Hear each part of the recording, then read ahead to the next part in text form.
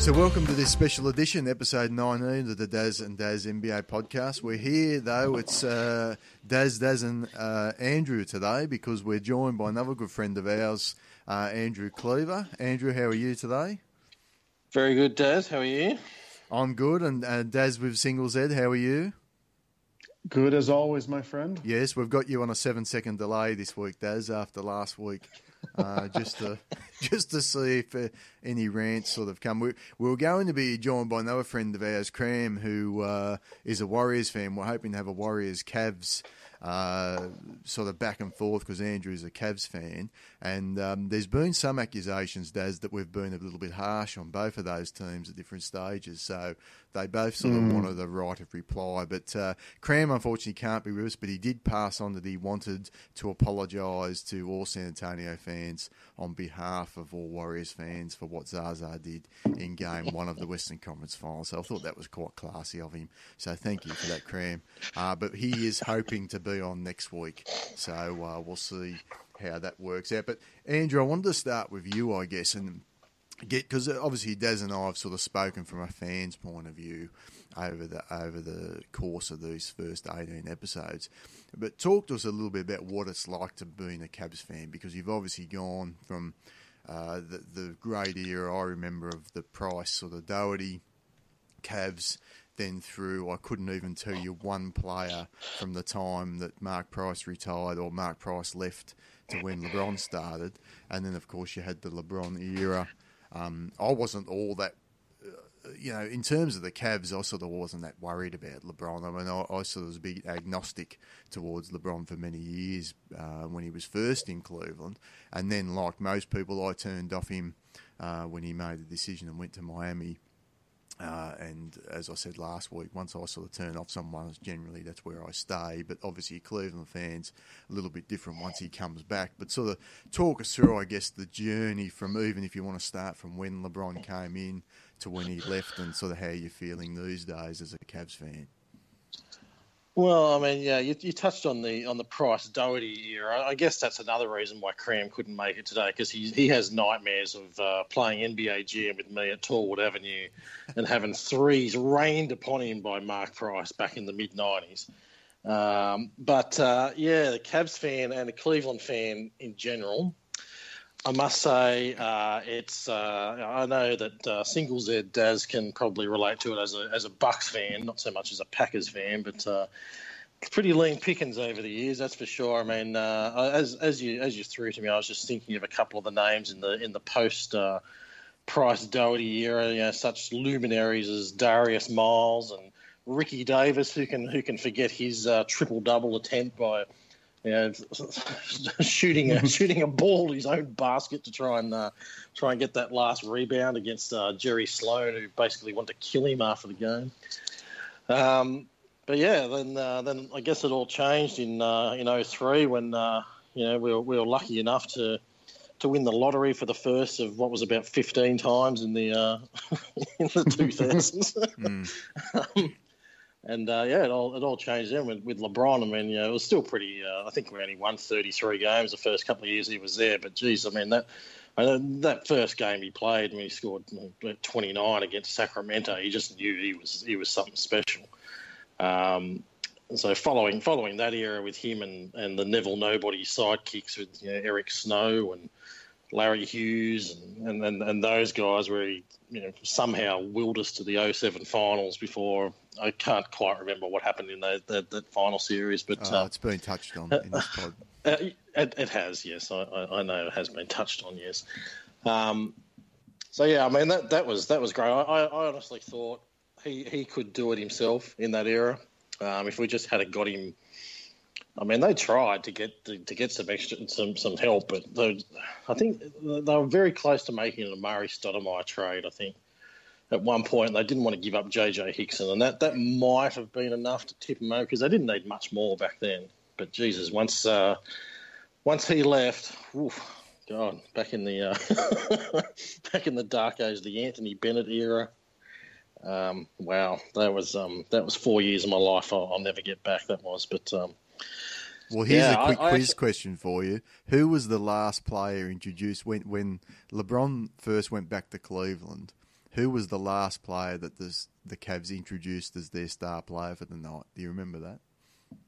Oh, God, who was Baron Davis? No, it was none other than Mo Williams. Mo Williams. Well, Mo Williams was an all-star back when LeBron's first incarnation. That's how good LeBron is, that he got him to an all-star game. But I never for a million years thought he would come back to Cleveland once he opted out and wherever he went for those 4 years on his Mormon missionary tour or whatever happened in those 4 years. I really didn't watch much basketball. But unlike yourself, Daz, I wrestled long and hard. Once I'll never forget lying in bed I think it was a Sunday morning, and I got a text from someone saying that he was coming back, and I just thought I was getting pranked. And I went on to ESPN or something on my phone, and it took me about a quarter of a second, and all was forgiven. Because that was like, barring the birth of my two kids, that was the most joyous moment in my life. Knowing that we were out of basketball purgatory again and suddenly relevant. The last 2 years have been a fair ride, especially last year. Wow, that was that Game 7. Well, actually, I mean, after Game 4 last year when the Warriors touched us up, I was down on the world as far as basketball went. I didn't think we had a hope, but even right up until the end of Game 7, I was just waiting for Steph Curry to knock a few shots out of his ass or whatever like he'd done. But I remember collapsing on my girlfriend's floor and basically just lying there for about 2 minutes after that game finished, just stunned. Unbelievable that a Cleveland team had won a title for the first time, well, in my lifetime, that's for sure. It's been good the last 2 years. Actually, it's been really fun. Oh, look, I get it. I mean, I'll throw the Daz now because I mean, I said last week, and I think quite fairly, that he was the most weak-minded superstar in the history of basketball. And maybe Kevin Durant's making a run at that with his move to the Warriors this year. But the reason I say that is it's just hard to picture, and this is where I think Jordan's always on that other play. It's hard to picture Jordan looking for another star to play with and looking for, always sort of wanting, I need extra players, I need more help. And that's sort of been a little bit of LeBron's persona and sort of the storyline behind him for a number of years now. But I'm interested in your take, Daz. I mean, is that a fair assumption? I mean, obviously I can understand the Cleveland fans' take on it. To sort of, all will be forgiven as soon as he walks back through the door. But, I mean, is that your sort of take on LeBron and the LeBron journey thus far? I didn't call it weak-minded. I understand where you come from with that, but I just sort of called it cowardly. But it's hard. It's almost hard now looking back in retrospect to say, in maybe, Andrew, correct me if I'm wrong, didn't the Cavs kind of try everything? Didn't they sort of try every possible patchwork veteran sort of idea to sort of help surround him? And correct, didn't Shaq end his career playing in Cleveland? Do I have that right? Yeah. No, Shaq actually ended his career in Boston, but his last moment of relevance was with. But yeah, it was win a ring for the king was his slogan when he played for the Cavs, and he actually played quite well for about half a season until he got hurt, for the 900th time and never came back. But they were so hamstrung with the salary cap. That was the thing. They if they had a bit of room under the cap and could have even got they didn't need a superstar to go with him, but just someone like a fringe all-star or even a quality starter would have been enough. They tried with Larry Hughes. They tried with Shaq. They tried, like they had Wally Zerbiak came back. They had, you're right. They tried a lot, but just couldn't get that extra guy to go with him. So I at the time, probably like the vast majority of old farts like me, right, sort of said the same thing which you hinted at, Daz, was Michael would never do this. He'd go and lift weights and whatever. He'd do something differently. And I go, obviously it's a bit revisionist history because it's bleeping lucky they traded Derek McKee for Scottie Pippen, right? If that doesn't work right, we don't have this conversation. I'm pretty confident, right? Because Jordan struggled for his first title was year 7, right? Yep. Year 7 or year 8. So kind of go, I think if he just didn't do that horrible televised, fisting of the entire nation of Cavs and everyone who supported LeBron if he just didn't do the public humiliation, I have a feeling we'd all think a little bit differently now because he went back, right? But how he did it probably was a signal of his confidence was shot. He started to check out, right? The infamous or famous games in Boston where he just stopped playing in the playoffs, right? You could just sort of almost like what we saw from Harden this year. You saw him kind of lost all faith. And so if he just hadn't done the stupid television show, correct me if I'm wrong, Cleaver, but wouldn't you kind of have forgiven him for the Miami years? But that's kind of how I think. Yeah, you're bang on. It wasn't the fact that he left, because we get it. Like, he was there for 7 years under his rookie deal and then the extension. Yeah. And we tried. We couldn't get him to play. We were winning 60 games a year in the regular season, but apart from that run in 2007, they just didn't have it in the playoffs. So the Boston had figured them out. They'd lost to Orlando the year before. I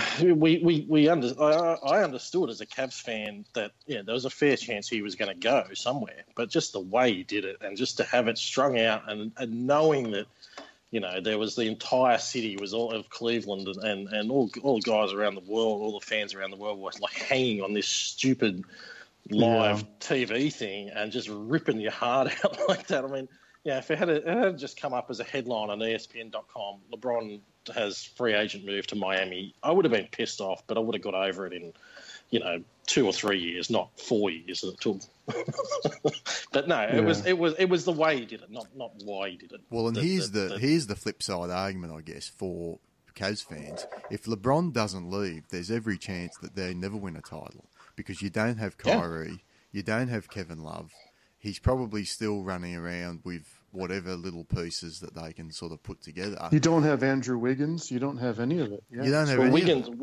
Wiggins got Love. It was. That's right. So you don't have Love, and obviously the two number ones, Bennett and Wiggins, turned into Kevin Love. Maybe they would have had to keep Danny Green or something, and a Green LeBron would have been the 1-2 punch they needed. I wonder that was met with a bit too much silence. Yeah, I'll let the Cavs fan laugh at that one. Yeah.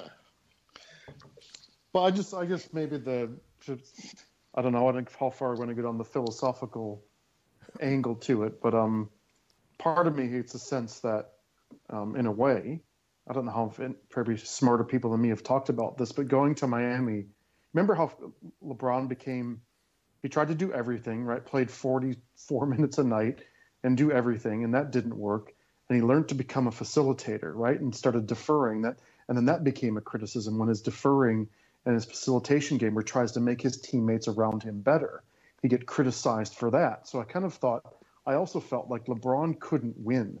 He was criticized for trying to do too much, then criticized for being over facilitating. And then what I think he learned in Miami, which he probably had to learn in order to come back, was how to be a peer, right? How to live with another superstar, with a D Wade and a Bosh, so he could facilitate and he could dominate and he could defer and he could change his roles. And so when he came back to Cleveland, it's like bang, you had Kyrie and Kevin, and he's like, he instantly knew, right, how to, he knew which of his personas to play.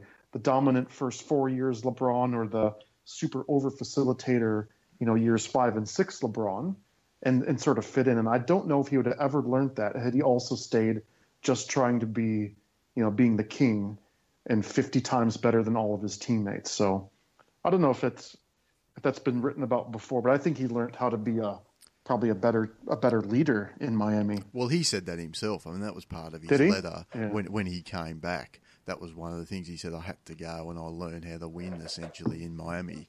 And I mean, you go to another organisation, and we've spoken about it on the pod.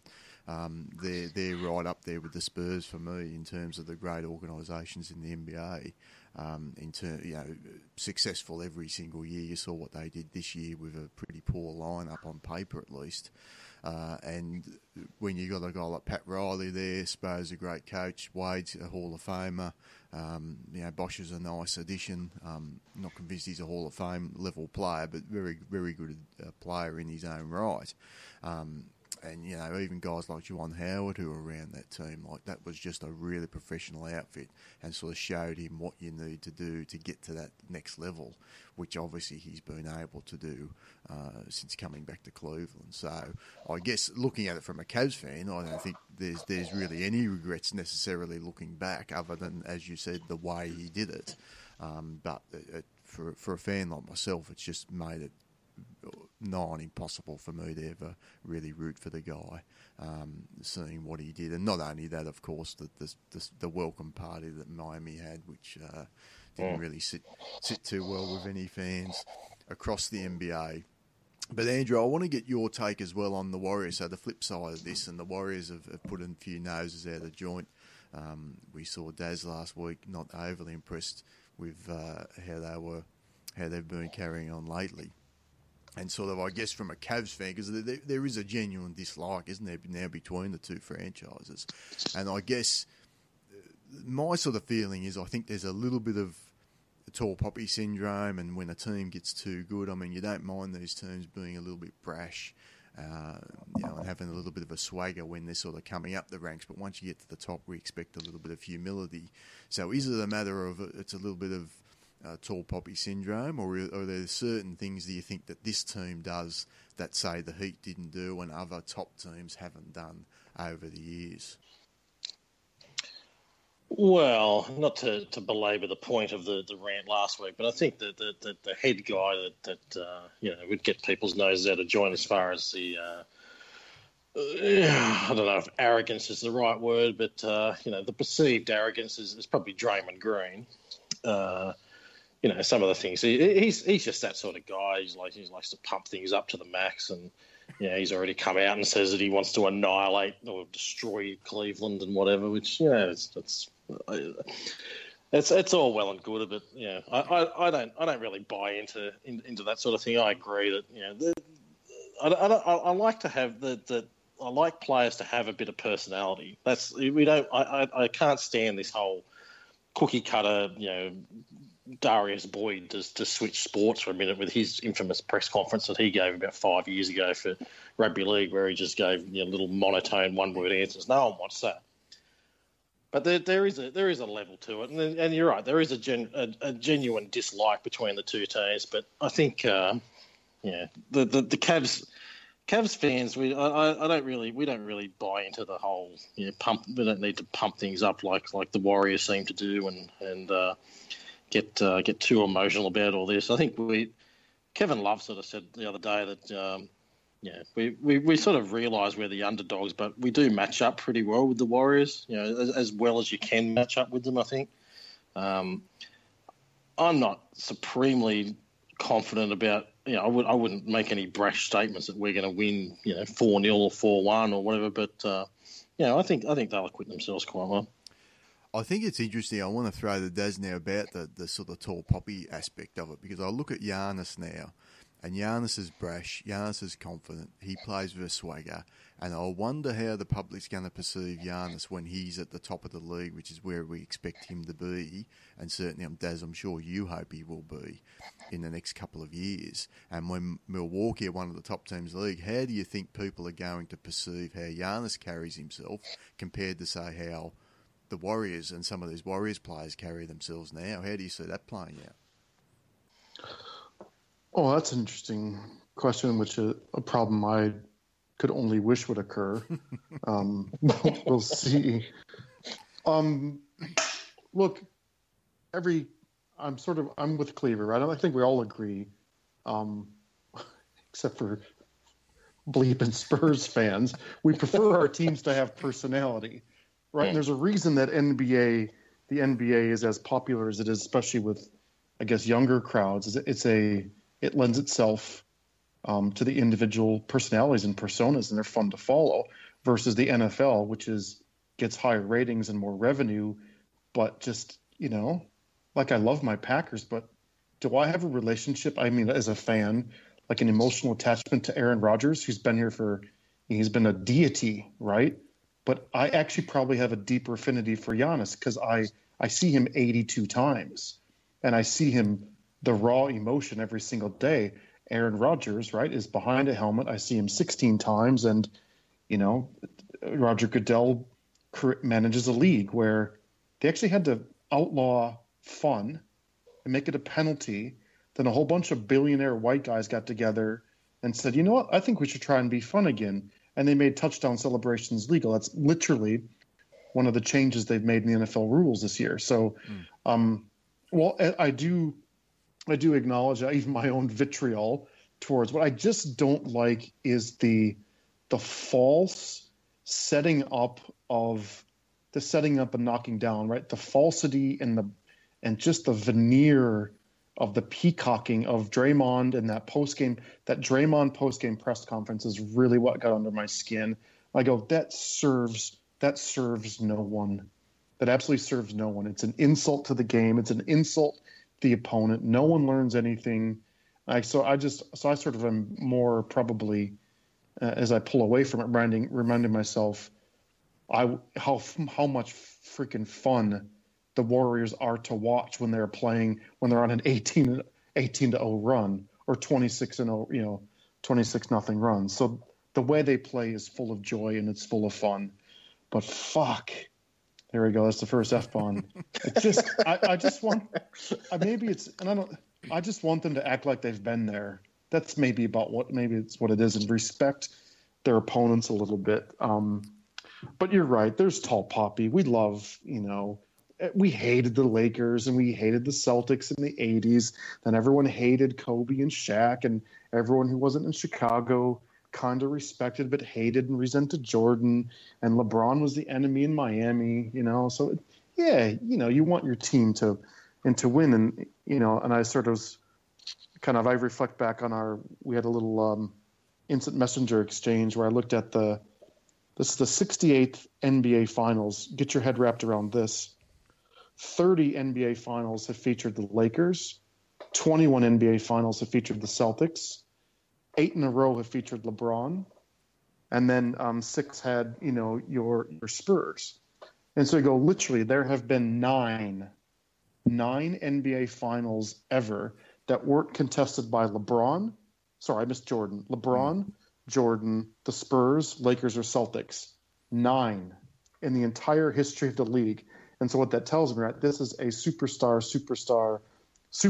league, or the elite superstar league. And so I go, that's what lends itself to, I think, why I'm a little more interested in this finals than you are, Daz, from last time, is that we have an historically top 3 player of all time in LeBron going against perhaps the best team, literally the best regular season team in the history of the league. And I go, hopefully, yes, the games might be decided by 20 points each night, but the drama over 7 games and what we'll remember is probably like last year. We're not going to remember the fact that it was 116 to 94 in game 2. We don't remember that. We remember 3-1.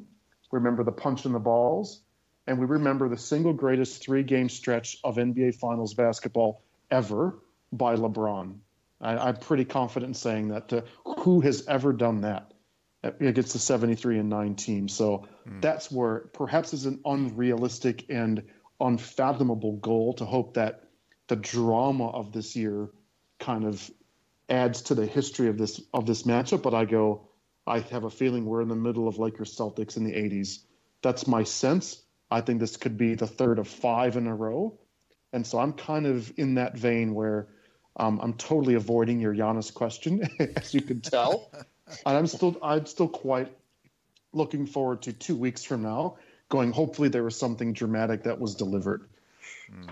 I think the point is, with Giannis, people like, we won't go back to it other than to make this point, that we don't mind guys being brash and being a little bit confident, having a swagger when you're coming up. But once you get to the top, there seems to be this expectation of humility, and some teams just aren't built that way. So I guess we've just got to get our heads around that. And the other point I'd make is nobody liked Kobe Bryant because he was a prick. Okay, let's never forget that. It had nothing to do with how many games he won. Even when he was winning 44 games, everyone hated him. So his teammates hated him. Everyone hated Kobe. That's a bit unfair. He was deep in the Muse cage for most of his career. He was. He got stuck in the Muse cage at some point. Now, the other point I'll make, I guess, on the final. So I think it was Chuck Cloisterman made this point with Bill Simmons. I was listening to it today, and he said, with the super teams, it made the regular season was more interesting, and I think it was a very interesting regular season. We've touched on that, Daz. But the playoffs themselves have been very boring because of that, because of this sort of air of inevitability, other than the sort of first, half and a bit for the Spurs-Warriors game, that we're going to see Warriors-Cavs. But what I am noticing is, I guess the general public and the people that maybe don't always follow the NBA and are not sort of rusted on supporters like we are, they're really interested in this finals matchup. And I've had people sort of asking me when I've been talking to them generally about this finals matchup. And so there does seem to genuinely be more interest across the board in this matchup because of this sort of the super team era, I guess, and the fact that everyone wants to see this matchup. So even though the basketball, to put it mildly, has been underwhelming between these two teams to this point, I think there has been overall a much higher interest in sort of this matchup. And so the NBA probably not sitting back. I mean, if the Warriors win 4-0, I think Adam Silver will say we've got a problem here. But if this goes 7 games again, I think Adam Silver will be happy to just let that roll out again. And if it's a 4-peat next year, I don't think they're going to lose too much sleep over it, because eventually this will wash through and the CBA will, sort of the way they've set it up now, you're hoping that guys like Giannis and Anthony Davis, etc., will stay at their teams and they'll eventually be contenders as well. But we might move on now to the actual sort of breakdown of the series, I guess. And Andrew, I'll go to you first. So you touched on it. You're sort of quietly confident. I mean, how much do Cavs fans take from the fact that the Spurs went into Oakland and for 2.5 quarters absolutely kicked the Warriors' ass before the coward came in and did what he did? And I'm not going to refer to him by his name anymore in this podcast. He's now the coward, because he didn't even turn up in San Antonio, pretended he had a heel injury and didn't even turn up. So that's all I'll say about that. But in all seriousness, how much do you take out of that to say this team is beatable, and if we execute at the level we're capable of executing at, we can actually take these guys over a 7-game series? Well, firstly, I respect that you won't refer to that player by his actual name, because I didn't refer to a certain player by his actual name for 4 years there. But I took a lot out of that, actually. The Warriors, I mean, let's face it, they're pretty scary. They're a pretty scary team. When they get going, there's not much you can do. I mean, when you've got the spacing that they have with, probably the greatest pure shooter ever, a guy who was the MVP 2 years ago, the son, he's almost the son of the Pew Beard in Klay Thompson. He can, showed what he could do, especially if you go back to that Thunder series against the Warriors last year in Game 6, where he single-handedly saved their season. And Draymond can knock down shots too. So, when they're on a roll, they're scary. But it just that half just proved again, and I mean, we showed it ourselves on in the Christmas Day game, that they're not unbeatable. And I mean, last year you would have thought they were unbeatable. They started 25-0, finished 73-9, and even, I mean, we all remember the Cavs coming back from 3-1, but they had to come back from 3-1 themselves against the Thunder. So, in a 7-game series, you can figure things out. I think it's important that we do play well in Game 1. Mind you, last year I think they got pretty well towed up in the first 2 games in Oakland. But, I think I would be surprised if the Cavs didn't win at least 2. And if they got it, if it was 2-2, I'd be fairly confident that that they could come through again, because when LeBron goes into full FU mode, he's a beast. I mean, he showed that last year. He's shown it this year again. Like, I was a little bit, I was genuinely worried about 2 weeks before the playoffs started about facing a Toronto or a Washington, just the way the Cavs finished off that season. I didn't like it at all. But you can now, in retrospect, they were just bored, just waiting for the playoffs, and they flipped the switch, and now they're ready to go, and they're firing on all cylinders. And I mean, Kevin Love's just come off probably the best series he's had as a Cav in that Boston series. I'm confident they'll hold steady against them for sure at a minimum. Yeah, I take a different view. My view would, I guess, be that I think the Warriors are unbeatable the way they're constructed at the moment over a 7-game series. I just can't see how anyone beats them unless injuries or suspension happens, which is, and that's really what happened in a sense last year as well. I'm not sure the Cavs get over the hump if Draymond doesn't have the brain explosion. But I guess, and I want to throw to you now, Daz, in terms of where I see the advantages lie for the Warriors. I think there's a coaching advantage with Mike Brown. I'm still not convinced about Ty Lue as a coach, but but you're convinced about Mike Brown? Mike Brown's assistant coach at the Spurs 2003, so he's fine. He's been through the fire. The other point is, I think the Warriors are going to be locked in on defence every single play, 4 quarters a game. And I just think that's the big advantage. Like, yes, Cleveland are going to have points where they get hot and start making shots, but the Warriors will stay engaged on the defensive end. I think they'll win. That's the end of the floor. They can win this series, because I'm just not sure that because Boston missed a lot of open shots in that Eastern Conference Finals. I'm telling you that right now. I think the Cavs just haven't quite got it still, whether it's an organisational thing, whether it's an effort thing on the defensive end. I just don't think they're up to the level of the Warriors, and that's where I see the advantages. But I'm interested in your thoughts, Darren, on how you see this series going. Well, just picking up on that last point, I think it was, I forget, Zach Lower Woj put me onto the stat you just mentioned, which was the Cavs defense, right? Intensity, no doubt, has been up. Effort has been up, and it's been a lot better than it was for 45 games, or the last 45 games of the regular season, no question. But the Boston shot an average of 34 three-pointers per game in the series. An unbelievable 27 out of the 34 were either classified as open or wide open. An open three-pointers with 4 to 6 feet of space, and a wide open is 6 feet of space. And remarkably, Boston only shot 30% on the open three-pointers, and a good but not killer 42% on the wide open shots.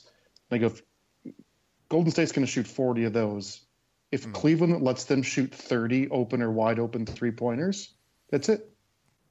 There's no more calculus.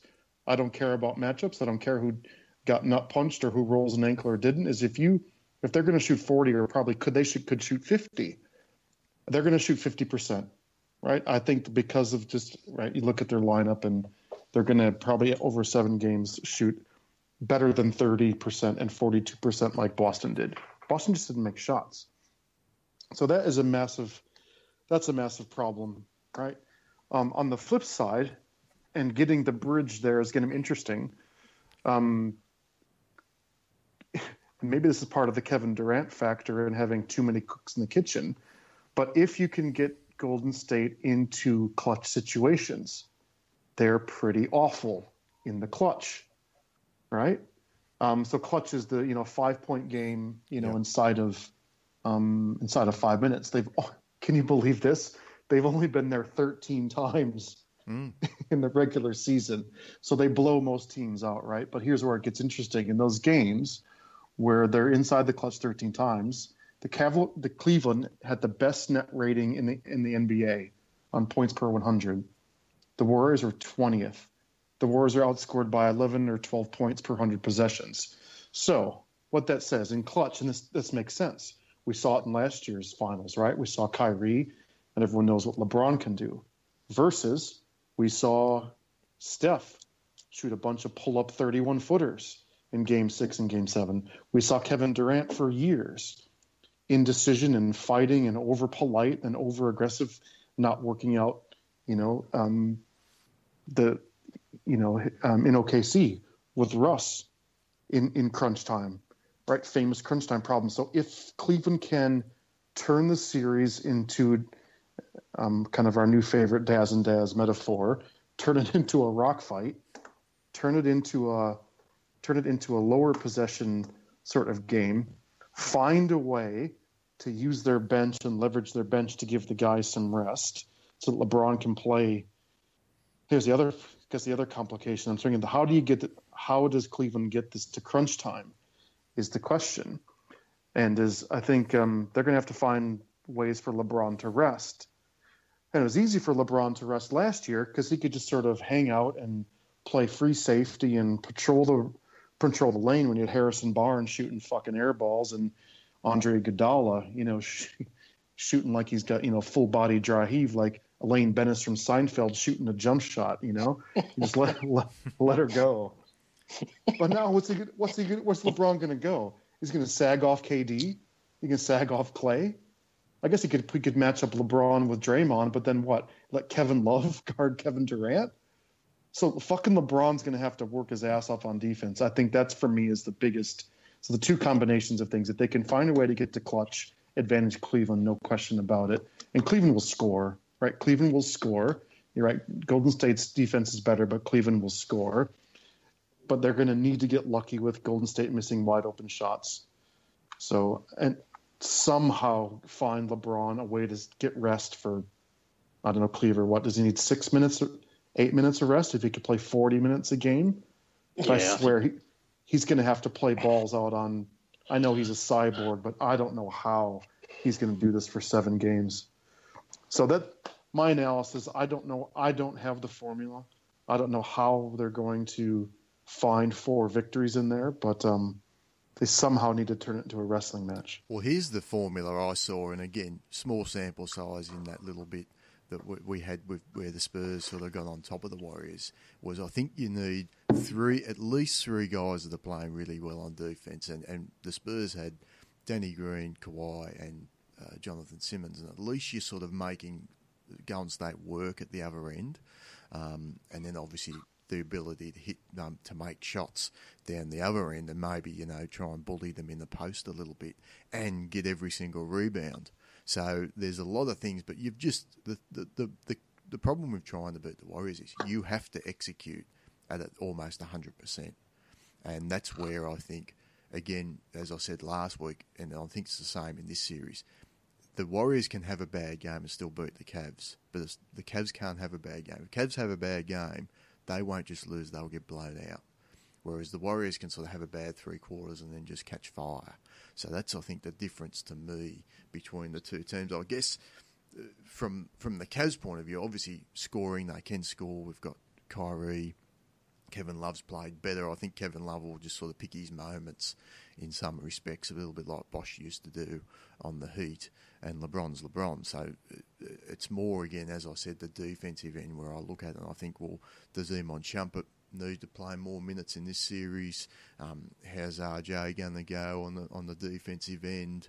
He's sort of been a little bit up and down. How important is Corver going to be? Obviously, he's important offensively. Can he survive on the defensive end? So I think there's a lot of sort of lineup questions that Ty Lue needs to ask. I mean, what's your thoughts, Andrew? Is there a lineup in your head that you think this is a lineup that could work for extended minutes against these guys?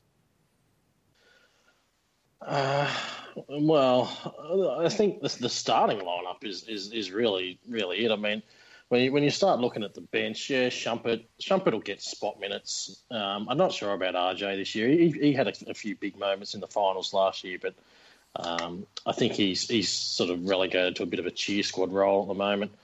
Deron Williams is an interesting one. He's had some good minutes here and there, but you're right. It's I'm not so worried about our offense because we bring guys like Corver and Williams and even Channing Frye can hit a few shots, but off the bench. But it's the defense that's the worry because I mean obviously their starting five are going to be playing heavy minutes as well. It's not like it's January 10 and we're playing game 47 of the regular season, and it's hyped. But at the end of the day, who cares? I mean, this is for all the marbles now, so everyone's going to be wanting to be out there.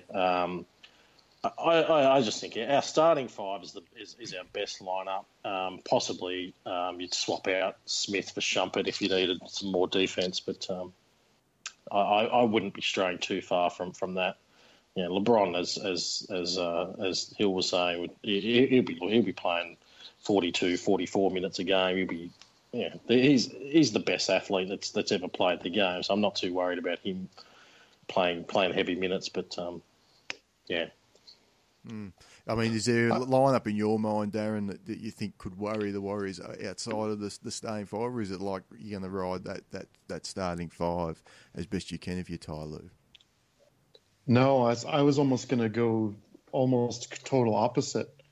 So I'm thinking about, again, you guys fill in the blanks, but I'm thinking between Mozgov, Delhi, Varejao, Mo Williams, and 71-year-old JJ, right? And go, think about the Cavs bench last year. Mozgov, Delhi, Varejao, Big Mo Williams, compared to Darren Williams, Kyle Korver, Channing Frye, Shump, and RJ. I go, that's a fucking massive upgrade, especially with the Korver and Frye and the playmaking of Darren Williams. So you can have Love, Kyrie, and LeBron, two of those three, basically, in rotation on the floor with playmakers and shooters. And so I actually think perhaps the bridge to this is, believe it or not, the pressure on Channing Frye, Kyle Korver, and Iman Shumpert in the second unit. When Pat McCaw or JaVale McGee and Iguodala, when the Dubs bench is on, as they're rotating through, I think that's the possibility where you could have a distinct advantage. I think the starting fives, I go, because I got them written down. And I go, man, those starting fives, and look how well Cleveland's been shooting the three as well in the playoffs. I know that Indiana and Cleveland isn't exactly Golden State's defense, but their 3-point proficient, their volume and percentage is way up. So I think Cleveland's offense can hang. So maybe it's that, I'd almost say, rest him, do the anti-D'Antoni, and see what you can get. Find if you can go a +8 in 6 minutes with your bench. That's huge. And that's where I'll give Ty Lue some credit. He has played all the lineup. He hasn't just been sticking to 8-man rotation. So he's been trying different lineups, and maybe he's got something in his back pocket that he's thinking, I think this lineup can work against the Warriors and give the Warriors some sort of trouble. I guess from both teams, having such an easy run in, and part of it's been injuries of every single team that they've met. I mean, the Warriors met Portland without Nurkic. They met Utah with a hobbled Gobert, no George Hill, and obviously the Spurs were decimated as well. So they haven't really seen an offense anywhere near what Cleveland are going to bring to the table. And as Zach Lowe pointed out, they're falling into some bad habits again. There's some turnovers creeping back into their game. Their rebounding was a little bit off at different times. But I think the flip side of that is Cleveland have not seen the defence like Golden State either. And so they've been used to just getting easy shots. And it's sort of the opposite of what I talked about when the Raptors went from Milwaukee to Cleveland. Now Cleveland's sort of going from that 4-lane highway now to the little back road where there's only one lane, and you've got to be really careful about where you go. So their turnovers might go up through the roof as well when you consider the lack of sort of defensive intensity they've seen and the weak competition that they've seen. Again, with players being injured. So I think it's going to be, I guess, from Cleveland's point of view, they need to win the turnover battle. They need to win the rebounding battle and probably win it quite well. And to your point, Darren, I think their bench needs to really turn up. So if they can get something, it doesn't have to be across the whole series. It might just be one game here. So a game where Kyle Korver comes on and scores 15 points. A game where Darren Williams might get 15 points and 6 assists or something like that off the bench. I think they're going to be the games because you I guess for Cleveland, you're hoping that Kyrie averages around about 30 points a game. LeBron gets his sort of 30 and 10 every night, and 8 assists or whatever he's sort of averaging nearly triple-double. Kevin Love takes his opportunities when they come around, but it's going to be can those guys on the bench step up, I think, game to game. That's going to... That's a scary thought because the bench for Cleveland for the last 2 years. I mean, I would never rely on the bench. We're very top heavy, very top heavy. I mean, we're not quite to the Washington Wizards, outscoring the bench level, but it's right up there. So, but are you with me though? Is this bench better than last year's though? Do you think? Yeah. Yeah. Okay. I mean, Darren Williams has been great. Him and Cleaver. I mean, someone still explains to me why Atlanta traded Kyle Cleaver to Cleveland. I have no idea. Oh, I think they got a first round pick, and I don't think they get the 31st pick in the draft or whatever. Yeah, but that still have value. I mean, that's still an extra pick. For Atlanta, though, I mean... Yeah. Well, I mean, look, I don't mind. I didn't mind the trade for Atlanta, and they were going nowhere anyway.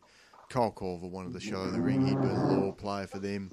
I personally didn't think it was much of a downgrade for them between him and Dunleavy. It probably was, but, I mean, would Kyle Cleaver have made much more of an impact with Atlanta than what Dunleavy did anyway? I'm not sure. Obviously, just different environment. I still can't work out why Dunleavy didn't have any impact on the Cavs, but maybe it was just a personality thing within the team. I sent you the video. Right, yes. I tell you, for anyone, go and Google the Cleveland 80s night video, and then you'll see why Mike Dunleavy never fit into the Cavs. Okay, so it was probably a personality thing more than anything else. So, and Corver's had his moments, so he could be an interesting player. But look, he could also be a player that can't even be on the court in this series too, because the Warriors are one team. They will, if you have a defensive liability out there, they will pick on that guy every single time down the court until you take him off. So that's where the pressure is going to be on Ty Lue from a coaching point of view, really right from the start. Because Mike Brown, he knows what he needs to do. I don't think he's going to be too worried about lineups and things like that. I mean, you get those four superstars out there and put anyone else out there. You can even throw the coward out there, and you might have a positive plus minus at the end of the game. So I think the coaching side of it is going to be much more difficult for Ty Lue to say, well, how long do I ride a Kyle Cleaver on the defensive end if he's not bringing it? And that's I think where the key sort of moments are going to be in the series, and the key decisions are going to be on both sides of the board. But let's get some predictions now. I mean, I'll kick it off.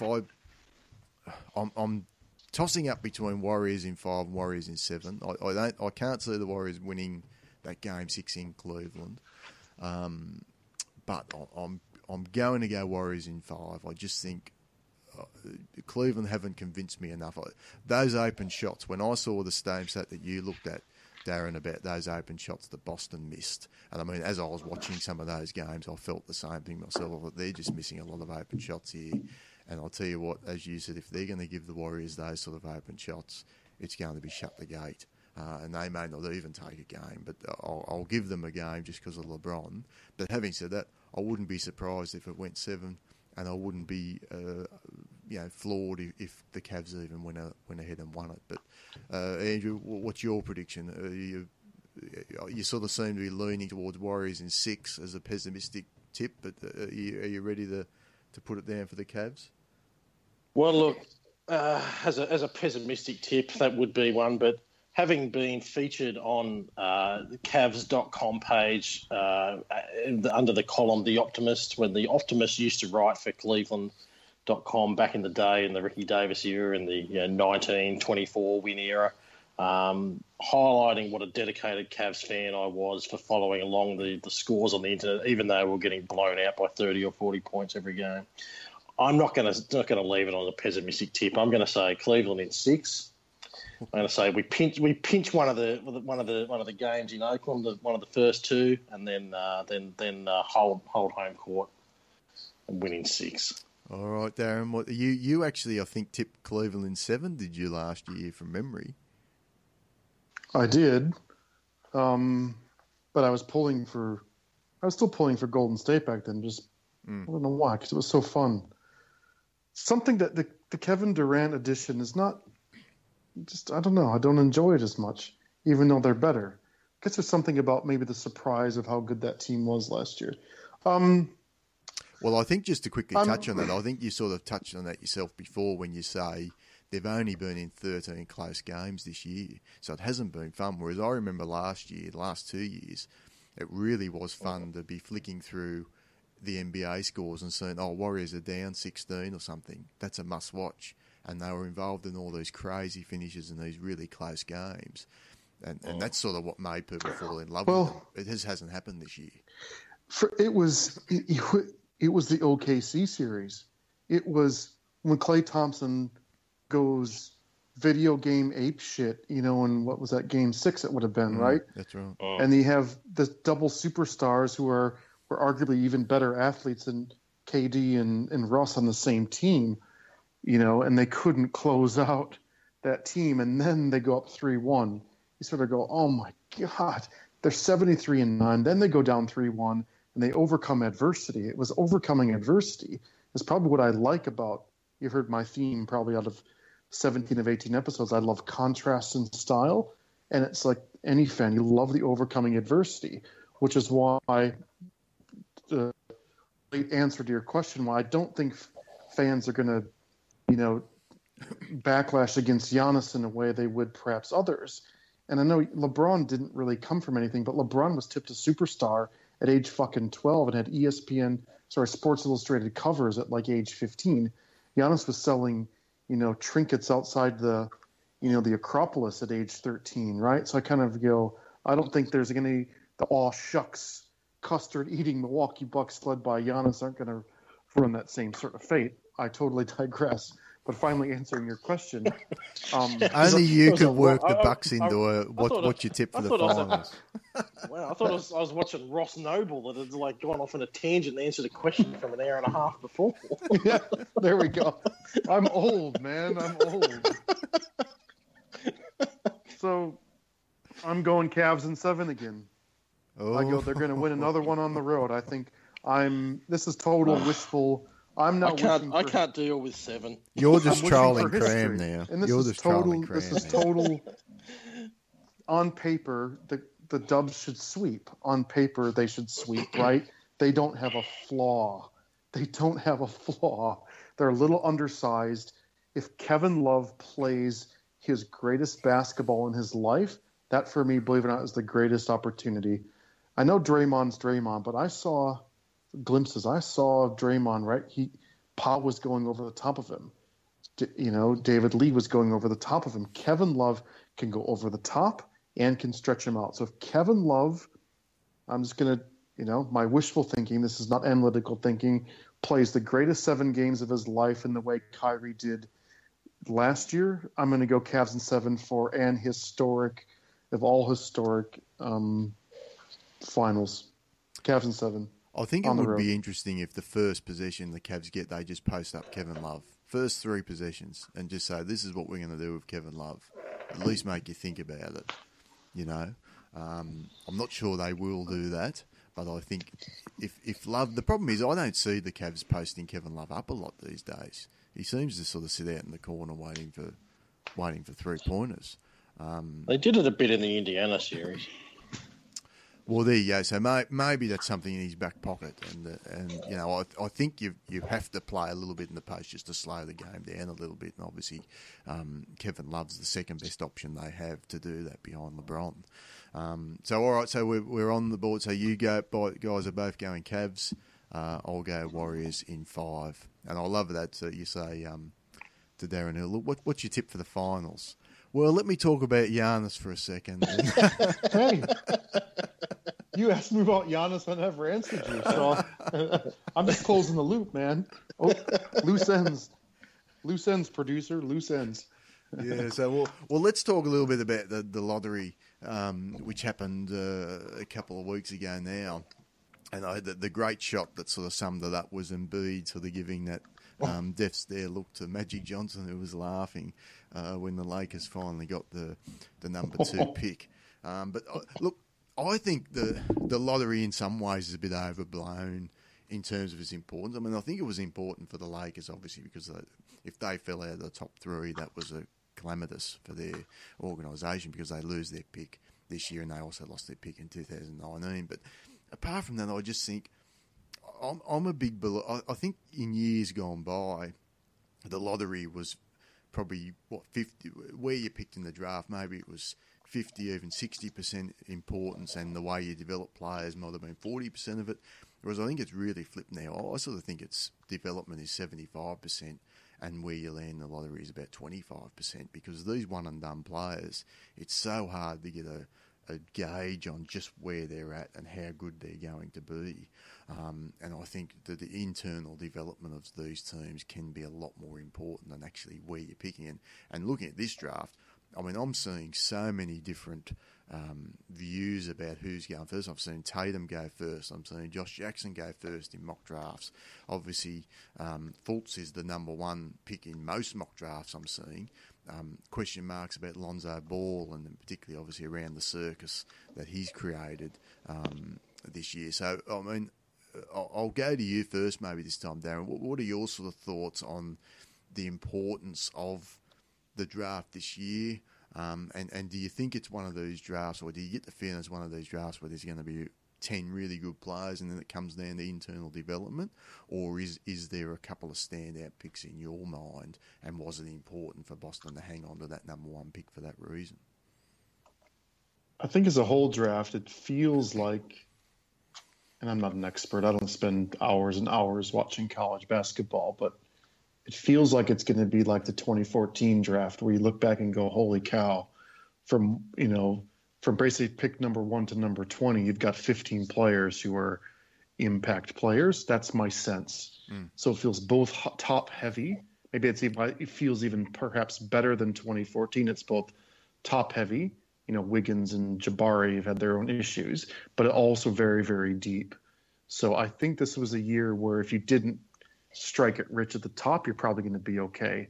That being said, Boston hitting number one opens up the universe of possibilities and perhaps the most complex, multi-layered set of decision-making a general manager has faced in modern history of NBA, faces Danny Ainge and the Celtics this offseason.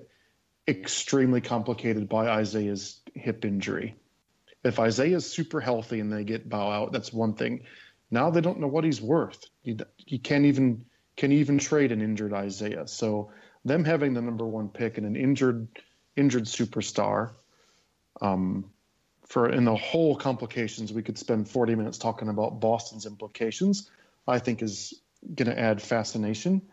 Obviously, you mentioned the Lakers, where their franchise was absolutely altered the next 5 to 10 years based on the way the ping pong ball went.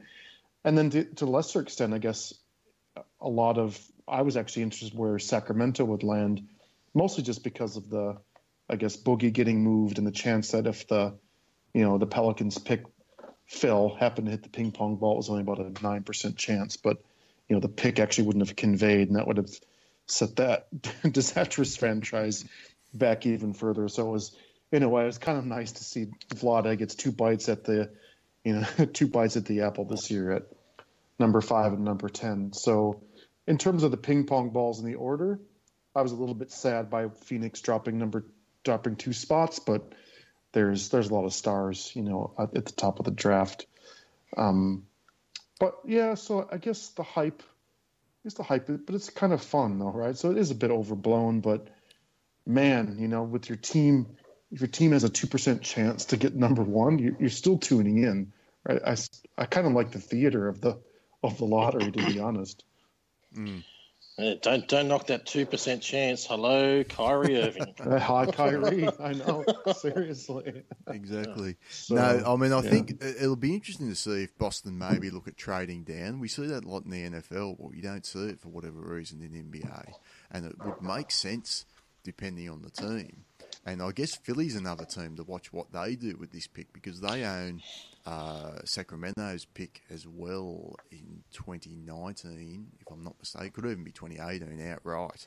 Actually, I think it is 2018. So you can't and they're obviously not going to be very good.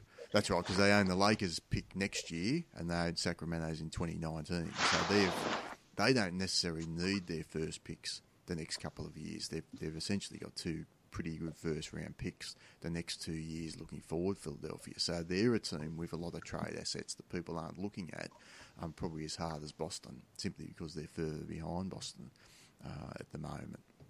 So I think they're going to be another team to watch in terms of seeing whether they sort of trade up or down, depending on what's available and who they think's out there. But where are you looking at, Andrew? I mean, did you see any sort of team that you're looking at and say, I'm going to be really interested to see what they do on draft night? Oh, Boston for sure. I mean, that Cavs series. I mean, if Danny Ainge wasn't having nightmares after Game 2, thinking about what he was going to do with that number one pick, I mean, they're so far away from being one player away from competing next year. It's not even funny, healthy Isaiah or not.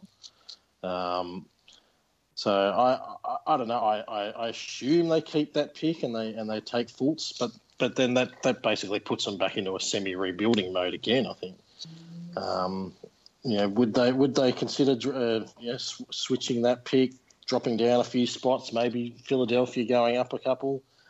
Yeah, I could see that happening. I think this year actually, I think because it's a to touch on your earlier question about developing players and the importance of the lottery, I think it has so much to do with what year it is and who's in the draft. I mean, if you look at that year that we had the number one pick and we took Anthony freaking Bennett, I mean, in retrospect, yeah, sure, we could have picked Giannis, but no one was going to pick Giannis at number one. I mean, it wouldn't have mattered who they picked. The three guys that were in line for number one, none of them would have panned out for Cleveland, really. I mean, Victor Oladipo maybe would have been what he is now, a sort of a fringe starting player. But this year, I think I think all hell's going to break loose. I think if I had to bet on it, I would say Boston will take Fultz, Lakers will take the Lonzo show, and then after that, anything could happen. I think we're in for a real fun one with some trades galore and some real surprises, and I'm looking forward to it. Would you, Darren, be avoiding the Lonzo circus if you're Magic Johnson? Jeez, that's a great question. What it does is it's like he's new in his tenure, and it's like he was quite prudent in his first, whatever it's been, 4 or 5 months, right? In his moves. He didn't do anything dramatic, flipped Lou for a first rounder, right? So he's quite quiet, but then one smart transaction. He's under a lot of pressure to take Lonzo, right? The whole country is talking about Lonzo. All the local hometown, everything. And it's a very, very Lakers thing to do, right? This is the most family-oriented, as we talked about before, Daz. We just kind of go this nepotism gone wild, It's like, why is Magic the GM? Was Rambis not available? Was Mitch, so it's the most Lakers thing to do to take Lonzo. And I go, you better be from a basketball sense, Magic. I'd hope this is where his value as a GM would actually prove valuable. His value would prove unique. I suppose the word I'm looking for is, can you make D'Angelo Russell a 2? That's the big question. So that's a question that he's asking as a professional is, can we make D'Angelo Russell a 2 to play him next to Lonzo? Because I think Lonzo needs to be the star right away, and you have to have then D'Angelo playing off ball. If they don't think that's a great fit, because you suddenly have a ridiculously exposed on the defensive end, Lonzo and D'Angelo, you then have to go to plan B and say, okay, we love D'Angelo at the 1. Should we then take Tatum or Jackson? So he's going to be in unbelievable pressure to take ball. And if he doesn't, I probably would respect him more if what he does from a basketball sense is throw every ounce of his weight behind D'Angelo and says, we're going to pair him with Josh Jackson and Julius is our 4, and Ingram, can be our swing guy. I swear England's destined for a 6-man role. That'd be fascinating. But fuck, can you imagine? Does anyone have a harder decision than Magic? What if Magic didn't like Lonzo? That's the great thought experiment. What if he actually doesn't like him? I think about the pressure he's under. Well, I think, and this is not going to go away. So this ESPN, they're going to be talking the LeVar Ball 82 times next year, because every single game they're going to have him on as a talking head, or Fox Sports, whoever it's going to be. He will be on there as a talking head. This guy is not going to shut his mouth. Okay, so you've got a problem there, because if Lonzo plays his first game and he plays 20 minutes and they lose, what do you think's going to happen? ESPN's going to be all over it. Luke Walton's going to have to answer questions about it. I think it's just going to be an absolute circus.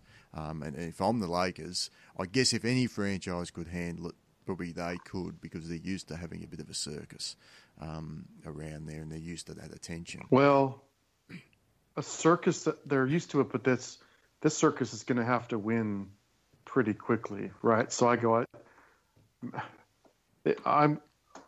That's probably the most fascinating pick of the entire draft. Is, do the Lakers just do what we all think, and then all the Plinko chips just fall into order, or do the Lakers go Josh Jackson or Tatum? But Josh Jackson and Tatum are more redundant to what they have with Randall and with Ingram. So yeah, the safe, in many ways, the safest way. No one's going to criticize Magic for taking Lonzo. So the pressure comes of, what if Magic doesn't like his game, or doesn't like how he fits, or what if Magic loves D'Angelo?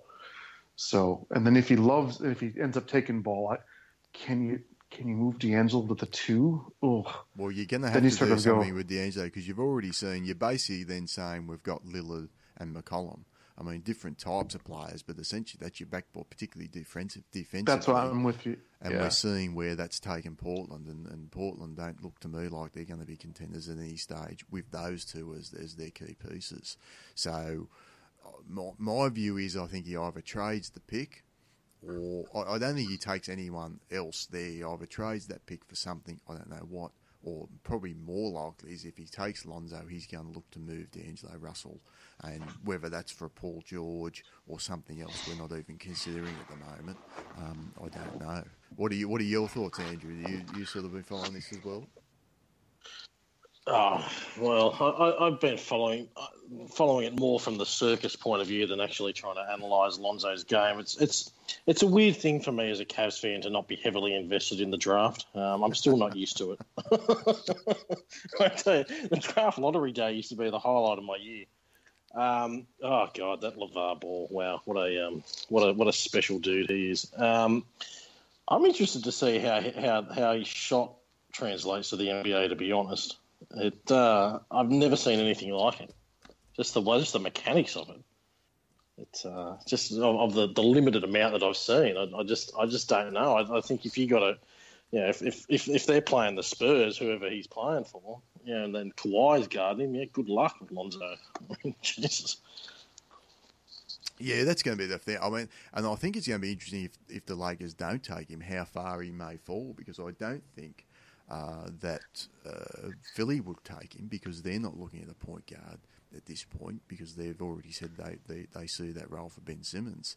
And I'm not sure how Phoenix would feel either, going with that. So I guess Phoenix would probably take him and pair him up with Booker in the backcourt, and maybe look to move Bledsoe would be the move for them. But I think there's baggage there, and I think any GM would sort of beware at this stage about taking on LeVar Ball and everything that comes with it. But looking a bit, did you want to make another point there, Darren? No, I was just going into my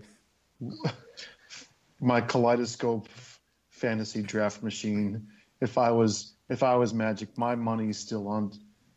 I don't think Magic is going to sit here and try to build a team to compete in the year 2021. All right, I just don't. It just doesn't feel Lakers, and it doesn't feel Magic Johnson. Like, why would he come and do this and to go, oh yeah, we're going to be competitive in 4 years and build this team around, the petulant D'Angelo and and little Lonzo Ball, who's a pretty young kid. So I was getting a little bit wild thinking when Cleaver, you said the comment, I go, it's going to be all hell breaks loose.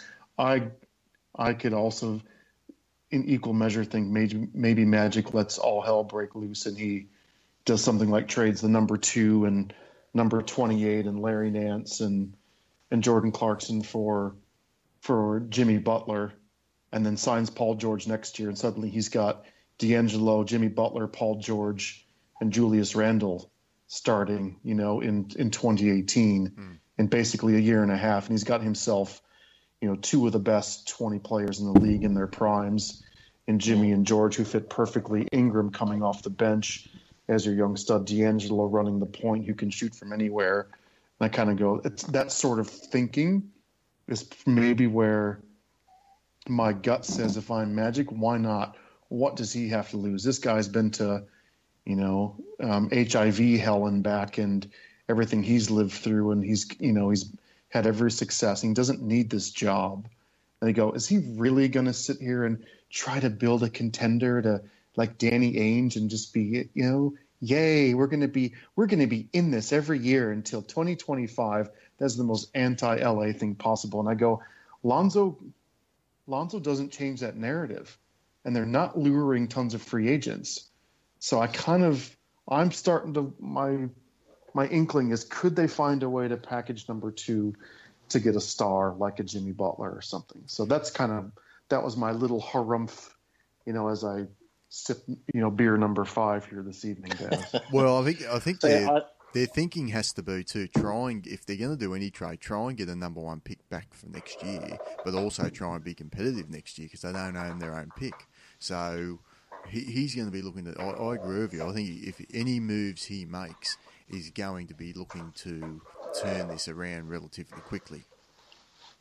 Yeah, how about this though? I mean, really, since the shit show that was the Kobe Bryant retirement tour, how relevant have the Lakers been on the national stage? They haven't at all. Like, seriously, no. You guys talk about it every third episode, how you'd rather pluck your own eyeballs out than watch a Lakers game, and that's it.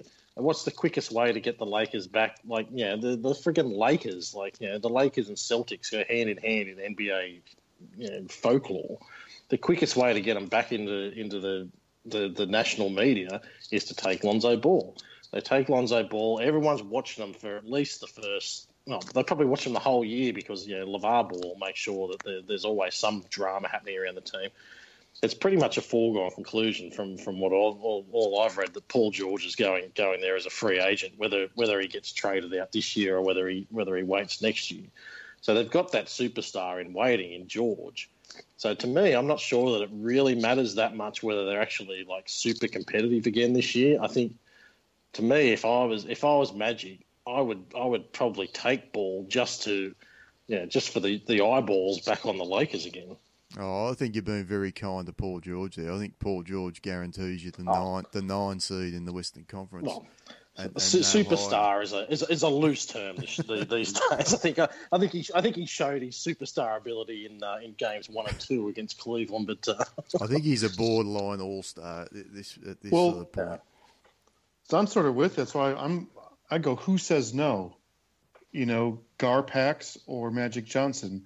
The number 2, the number 28, Jordan Clarkson and Larry Nance Jr. for Jimmy Butler, who's 28 years old, and the team is stuck nowhere in the East. Who says no to that? I do it on both sides. I agree. I think that works for the Bulls. It gives the Bulls some hope, and obviously the Lakers straight back on the map to some extent, anyway. And they must like their young core's not too bad either at the moment, depending on obviously Ingram's development. So if the Lakers are in the East, that would instantly put them, in the top half of the Eastern Conference, or at least the 6th seed, something like that. In the West, how far does it move the needle? I don't know. I don't see that as a playoff team still. No, but Butler teaches a D'Angelo and Ingram how to be fucking tough and how to play, and he'll be actually instantly tougher than their coach. Walton, by sounds like many measures, is a smart coach, but he doesn't. He's not Jimmy Butler, right? Walton was a 2-bit eighth man, right? He was a gimmick on the court. And so Butler brings a superstar talent, right? Was he third team NBA this year? Yeah, he was third team All NBA, I believe. He made All NBA, didn't he? Yeah. Right? Yeah. So he's the real deal. That's what I'm just thinking. If I'm Magic, I'm sort of I'm not playing the long game. I'm playing the 1 year game. If I can parlay this ping pong ball into Jimmy Butler and Paul George, and he probably needs to do a little tampering to really talk to Paul George's agent and to Paul George. But I think you'd almost need one with the other. So I go, this time next year, you got 28-year-old Paul George and 28-year-old Jimmy Butler with D'Angelo and Ingram, entering their, kind of growing up. I go, that is a fun team, actually. That's for a while. But that's probably a playoff team in the West. Oh, and, for sure. Yeah. And depending on the development of those other two, potentially a contender down the track. Well, if you can add another piece. And we talk a lot about, and a lot of the podcasts talk about, with especially the Rookie of the Year conversation, it's all about opportunity. When you talk about Malcolm Brogdon kind of making it, and Saric getting all kinds of garbage minutes, but you think about Lonzo Ball, he's got a chance to learn his game and hone it behind Isaiah Kanan, and learn from Michael Carter Williams and learn from Cameron Payne and all these unbelievable point guard talents in Chicago. Lonzo can probably sit on the bench and just watch these guys. Come on, you're supposed to stop the flow of rubbish at some point. I was just trying to see where you're going with it. I thought, is there a punchline? I was like staring into the bottom of my beer, like, what's going on here? He'd be the 115th point guard on the Chicago roster. So imagine the Lakers trade the pick, and then Chicago doesn't take Lonzo, and then Lonzo ends up in Sacramento. Oh God. Wow. Yeah, well, that's obviously that would be good for the comic relief side of things. Anyway, I totally digress. On the Celtics, just quick, I think, and you touched on it, Darren, that Danny Ainge is looking down the track with this team. I don't think he considers them a contender with this current iteration of the line. I don't even think they're that worried about what happens with Isaiah Thomas. They got him for nothing. If he loses for nothing in free agency, I don't think they're going to lose a heck of a lot of sleep over it. They're just building a young team now that they think, and that's one of the reasons they're throwing Jaylen Brown out there in the Eastern Conference Finals, even though he was getting killed a lot of the times, is just get the reps under him. And they may look at it too and go, you know what, yeah, we did miss a lot of open shots. Maybe next year we make some of those open shots and we push them a bit further. Maybe, Cleveland have a bit of injury bad luck that we had this year. Although you might be waiting a long time for LeBron to get injured, but we've seen other guys get injured within that lineup. So, there's something to be said, I guess, for being the second best team in the East. And if for whatever reason Cleveland fall over, you do make a little bit of improvement. They may not be as far away as what we think. And from all reports, if they take Fultz, he's one of the few guys in this draft class that could come in and automatically be a contributor, even on a contender like Boston, or a quasi-contender, if you like. Just looking down... sorry, what were you going to say, Darren? Well, he's not better than Isaiah Thomas. And so who sits on the bench, him or Isaiah? And I go, they have a whole bunch of... They got a whole bunch of awesome players who play really hard, right? But they don't have a single star. And so I kind of go, they better be playing the really, really long game if they keep this pick. This isn't a 2019 competition, right? They'll lose Isaiah. They lose 30 points a game, and good luck replacing that. Big fat Al Horford, he's slowing down, and he's not going to age well.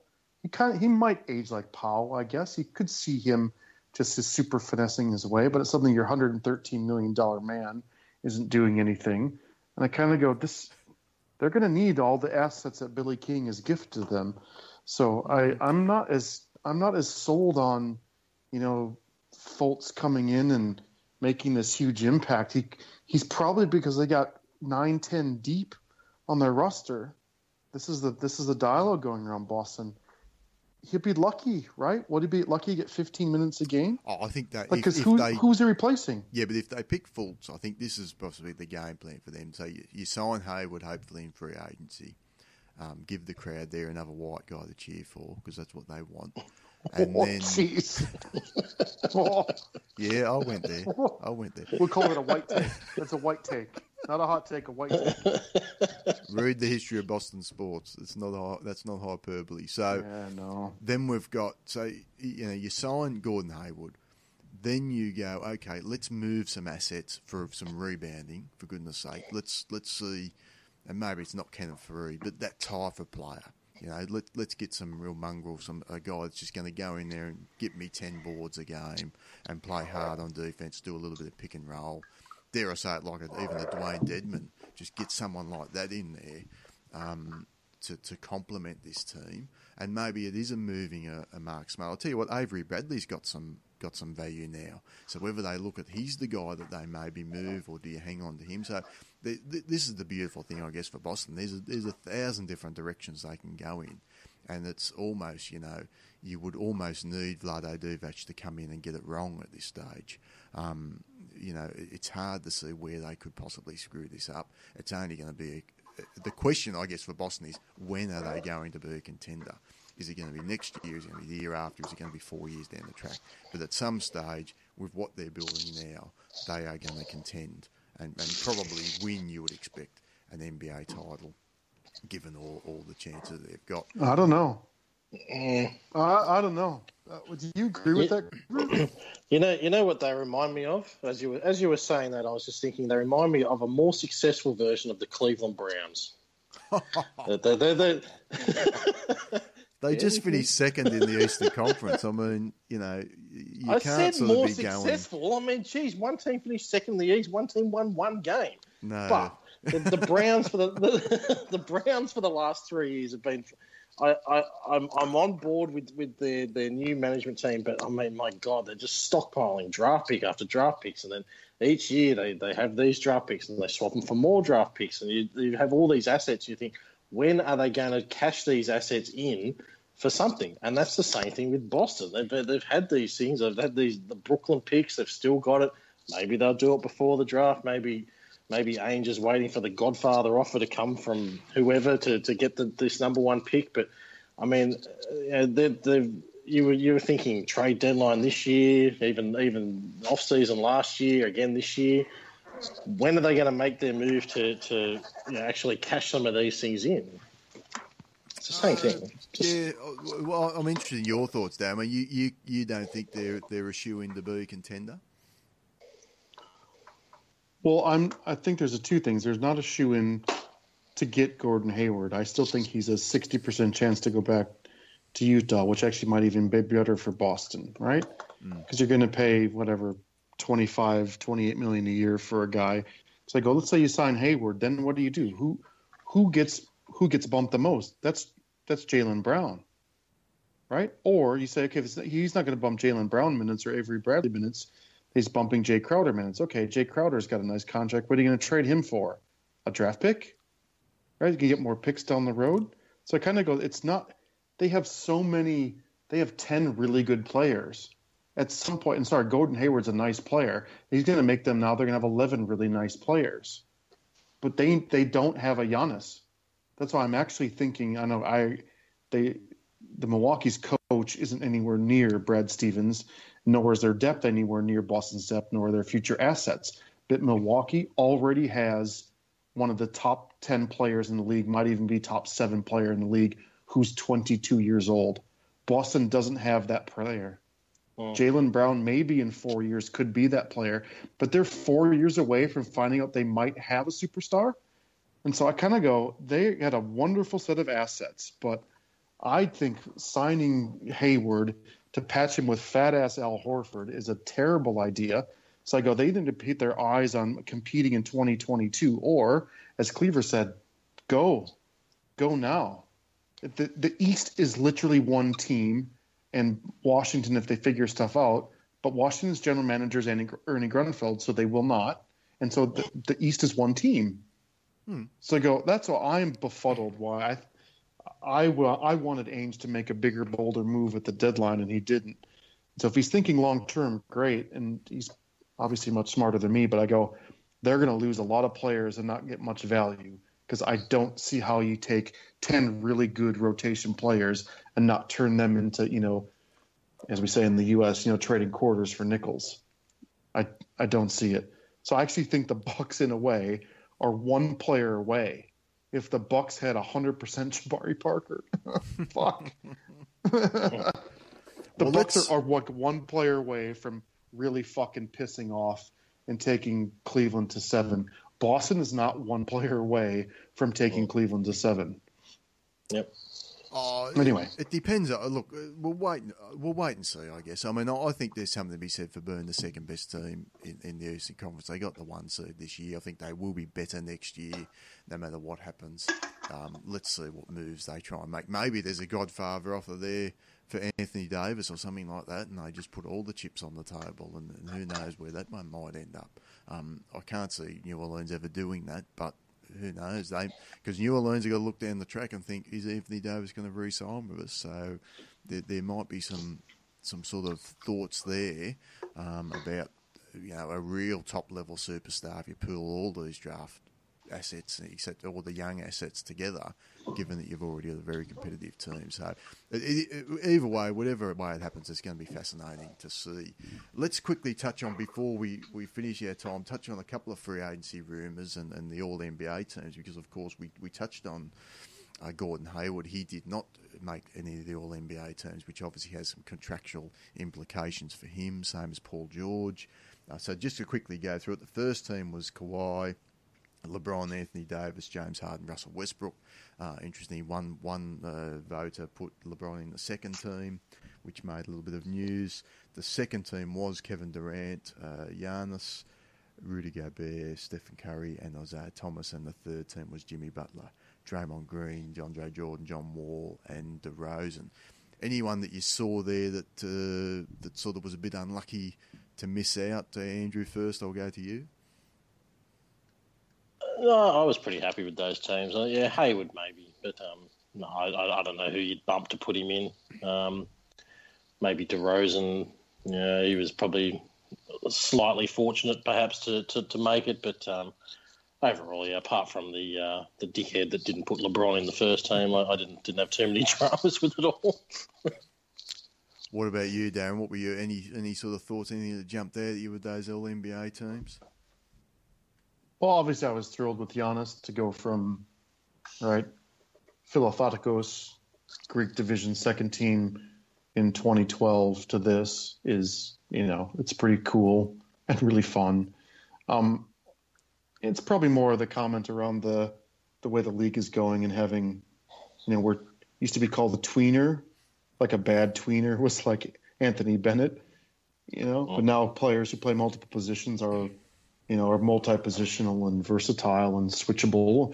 And so in the way the league is going, and still having this insistence on positional players making the all-NBA teams. And I go, DeAndre Jordan, is he one of the 15 best players in the NBA? No fucking way. Yeah, sorry. I can think of probably 20 players better than I'd rather start my team with than DeAndre Jordan. So, look, he's had a really good season surrounded by, we all know the Clippers story. I don't have anything against him. I just don't like this, this positional narrowing in and having to force feed a third center on the team. That's my only little mini whinge. But no, that's a pretty good list actually. I didn't have many problems other than the silly forcing a center onto the list. Yeah, I think that's probably on the way out. I mean, it is pretty much positionless basketball at the moment, and the Cavs, which we've spoken about a few times, I don't think they have a centre on their roster. Talking about Channing Frye, you already mentioned that before. Exactly. C. Fry. C. Fry, yeah. So, C. Fry. Just to quickly touch on the final point we might touch on today is about the free agency rumour. Sorry. I'm just like, I just was looking through the list. I'm like, sorry, DeAndre Jordan makes it and Chris Paul doesn't. Okay. Well, I was going to go to Chris Paul. The list is broken. I go just on that. He's not even the best player on his team, and he makes a list because he's taller. Well, so it's a third-team NBA centre. I mean, it is positional. So they're saying, I guess history says he's the third best centre in the league. Well, Draymond would make an unbelievable third NBA team death lineup with Draymond at center, DeRozan at the power forward, and Wall, Butler, and Chris Paul. That would be a really fun team, actually.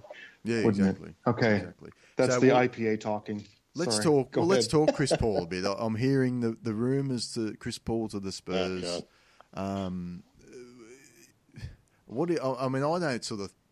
I think there's a lot of logistics that need to happen, or a lot of gymnastics that would need to happen. I don't see it happening. But does it make sense for you, Darren, or sort of looking at it and going, okay, if they can move Pau Gasol on, stretch Tony Parker out, don't re-sign Patty Mills, don't re-sign Simmons, make enough cap space. Do you see this? Is this a team, I guess, that can push the Warriors if you insert Chris Paul into the lineup? Yes. I couldn't love it more, actually. I think about the no nonsense, get it done work ethic of Kawhi. Now you tell me, Daz, matched with the perfectionist, albeit mouthy, right? Mouthy leader of Chris Paul, who desperately now wants to win, and Pop, who brings his metronomic, militaristic, perfectionistic sort of approach to things. And whilst Chris Paul is mouthy on the floor, Chris Paul is quiet outside of the 48 minutes. Chris Paul plays fucking basketball. So from an outside, a non-Spurs fan, I think that marriage, whilst Pop must be very, very close to retirement, right? The last couple of years, I think especially if Manu goes and clears a bit of space, and I don't know how they clear the space, but I think in theory, the cultural fit, the stylistic temperament fit, I can see Kawhi adapting to the mouthier Chris Paul, and actually probably finding himself, oh my God, he's got himself someone with the competitive fire and the grit and the win at all cost mentality on his team. On paper, I love it. Let Patty go. Encourage Manu to retire. I don't know how they clear the space, but I love the theory of Pop, Kawhi, and Chris Paul. I love the thought of it. Well, I've seen the ways they can clear the space, and they can actually do it and still keep LaMarcus Aldridge. And the interesting point I saw Stephen Jackson make was he said that would be a great thing for Aldridge, because Aldridge is at his best in that sort of pick and pop game, and who's the king of the pick and roll or pick and pop is Chris Paul. So that would really improve his game a heck of a lot. And Kawhi Leonard's sort of player, he can play with anyone. So I don't think that's going to hurt his game at all either. I guess the thing, I guess, is you then signing Chris Paul for probably a 4-year deal. You got him to your 36. That's your core then. You're sort of locked into that to some extent, I guess. I mean, Aldridge has only got one more year, then he can move on. The problem for the Spurs is they're sort of set up, not this year, then the following year to have big cap space. But the problem is the big free agents that year are going to be DeAndre Jordan and, dare I say it, DeMarcus Cousins. So I don't think they're sort of players that Pop would traditionally be looking at to bring in for this team. But whereas this year they've got guys like Chris Paul. I've heard Gordon Hayward's name thrown in as a potential Spurs target. So there are guys that sort of make more sense for this team, I think, this year, but they probably don't have the cap space to do it. So it's going to be fascinating to see whether they just, and as I said, what I saw was they somehow managed to stretch Tony Parker's contract out. They trade Pau Gasol. You don't re-sign Patty. You don't re-sign Jonathan Simmons. Manu retires, and then you've got enough cap space. Yeah, that's why you attach a first, or I don't know if you need to attach a first to someone to take Pau. You need to get he's getting a shitload, like 17, 18 million next year. You need him gone. But I go, don't you think, though, just with Pop's nearing retirement, Manu going, let's assume Manu goes, that for me feels like the let's win this in the next couple of years sort of thing. Oh, yeah, I think Pop's, I wouldn't be surprised if Pop, because he's taking over the US team, I think is it after the next World Championships, or is he already? I think he's already actually officially going to be taking over the US team. But I know he did make a promise to LaMarcus Aldridge he would be there until LaMarcus Aldridge's contract expired, or they trade him, which could happen in the off-season, but I somehow doubt it. So I think certainly next year may very well be his last year. I think they want Coach Messina to take over. They've already sort of got some planning, I think, in place for that to happen. But it'll be Pop's decision when he walks, like it is for any of the players within the Spurs system. So, but look, from a basketball point of view, obviously I can see it happening. I think the Warriors, assuming Durant comes back, assuming Steph Curry comes back, and they sort of keep that unit together, it doesn't matter what sort of team you put in, it's going to be very, very difficult to beat them. But there's no doubt that that's an upgrade for the San Antonio Spurs if Chris Paul comes on board. Oh, I guess Steph Curry does not want to see Chris Paul in a 7-game series next to Kawhi. No. Right, that's where I sort of think that's your mental toughness kryptonite, right? People like Kawhi and Chris Paul who do not give a flying rats about how many press conferences, peacocking, showboating, giggling, laughter, surfboard having, suntan waving, transvestite beard growing, showboats you make. Fuck you. We're gonna ball, right? So I pray to any god I might invent that Antonio, that would make me for the first time in my life a San Antonio Spurs fan. Just again for the contrast. Yeah, I mean the contrast of the girly gets glitzy tippy toe 3-pointers of beauty and the silent fucking assassin next to the mouthy fucking assassin Chris Paul and Kawhi. Seriously, that gives me an NBA boner. Thinking about that's what you call a Spurs-gasm. Oh god, the Spurs-gasm. Pop. Don't you think, Cleaver? Wouldn't that be fucking brilliant? Look, firstly, I need a cold shower. Secondly, I would just put one tiny caveat on all this little Chris Paul Spurs loving. The guy wrote a clause, got a clause into the collective bargaining agreement that can pay him like a shitload more if he stays a Clipper. He's the president of the Players Association, and there's basically the Chris Paul clause. And if you're over 35 or what, I don't know, there's all these boxes you have to tick. I can't remember what they are off the top of my head, but Jesus, that's the designated player exception. You're right. But the super old guy. The story is that Chris Paul has said, and this is sources say type of thing, but so take it with a grain of salt. But he has said the only team he would consider going with, other than the Clippers, is the Spurs. Because he obviously wants a title too. And this is a guy that cares about his legacy, I think, in the game. And it's not going to improve if he signs with the Clippers. Well, what's he? He's never won it. Well, where's the furthest he's gone? Never been past the second round. Yeah, so that's it. He's like the Tracy McGrady of the modern era in many ways, isn't he? That's right. I mean, he thought he had that great series, hit the big shot against the Spurs in round one, and then they went to pieces against the Rockets in round two. So that was their big chance. And look, this Clippers team, they're not getting past the second round. I mean, they'll sort of sneak. You think they're sort of going to get to the playoffs 5-6 seed or whatever next year. But he knows if he re-signs with the Clippers, he's never winning a championship. That's it. It's over, right? If he signs with the Spurs, he's now a contender. Almost certainly, if he stays healthy, he gets past that round two. He gets that monkey off his back, and who knows? He could be part of the team that took down the biggest villains in NBA history, the Golden State Warriors. Please God, make it happen. Yeah. I was just he could be the guy that prevents the four-peat of the Cavs Warriors. Well, that's what you're saying, because LeBron's going to be the guy that takes down the one. But anyway, I digress. Well, we'll say, all right, look, thanks for joining us, boys. We'll leave it there. We'll see how enjoy your cruise, Andrew. Enjoy the finals. Will do. I'm glad I could confirm with you that they're showing it on the cruise line TV. Yeah, excited.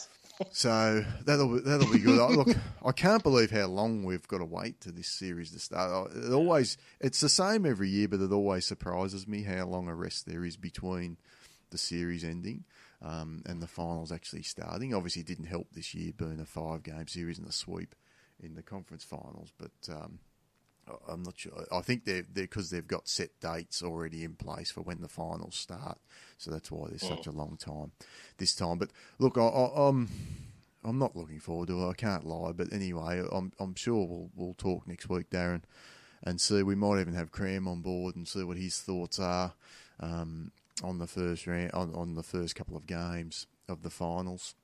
But any sort of final thoughts or predictions or things you're looking out for in the finals? I would just like 2 games decided by 5 points or less. I want 2 crunch time games. That's all I'm hoping for. No, that's fair enough. Give me crunch time. Yeah, give us a crunch time. Give me crunch time. I would like one of those not to be Game 7. Yeah. The nervous sweats. I can't deal with another game like that. No, fair enough. I'll move for a few myself, and hopefully, Darren, you'll get to experience a few more in the coming years as well. Well, my heart was still with the. I don't know if you're an Indians fan, but if you think you had bad, the Indians had it worse. They had it worse. Yeah. So imagine the poor Cleveland fans. Yeah, you deserved 1 championship last year. That was torture. Well, I mean the Game 7 that was tied at 9, then had a rain delay. Yeah, that was real fun. That's it. So All right, good gents. stuff, Daz. No worries. Thanks, guys. We'll talk again soon.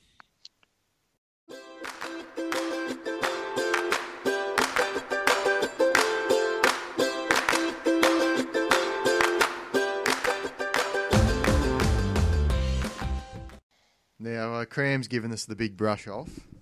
Yeah, what a surprise. Past his bedtime, mate. I knew we were going to be... You know, he's a VIP. P stands for prick.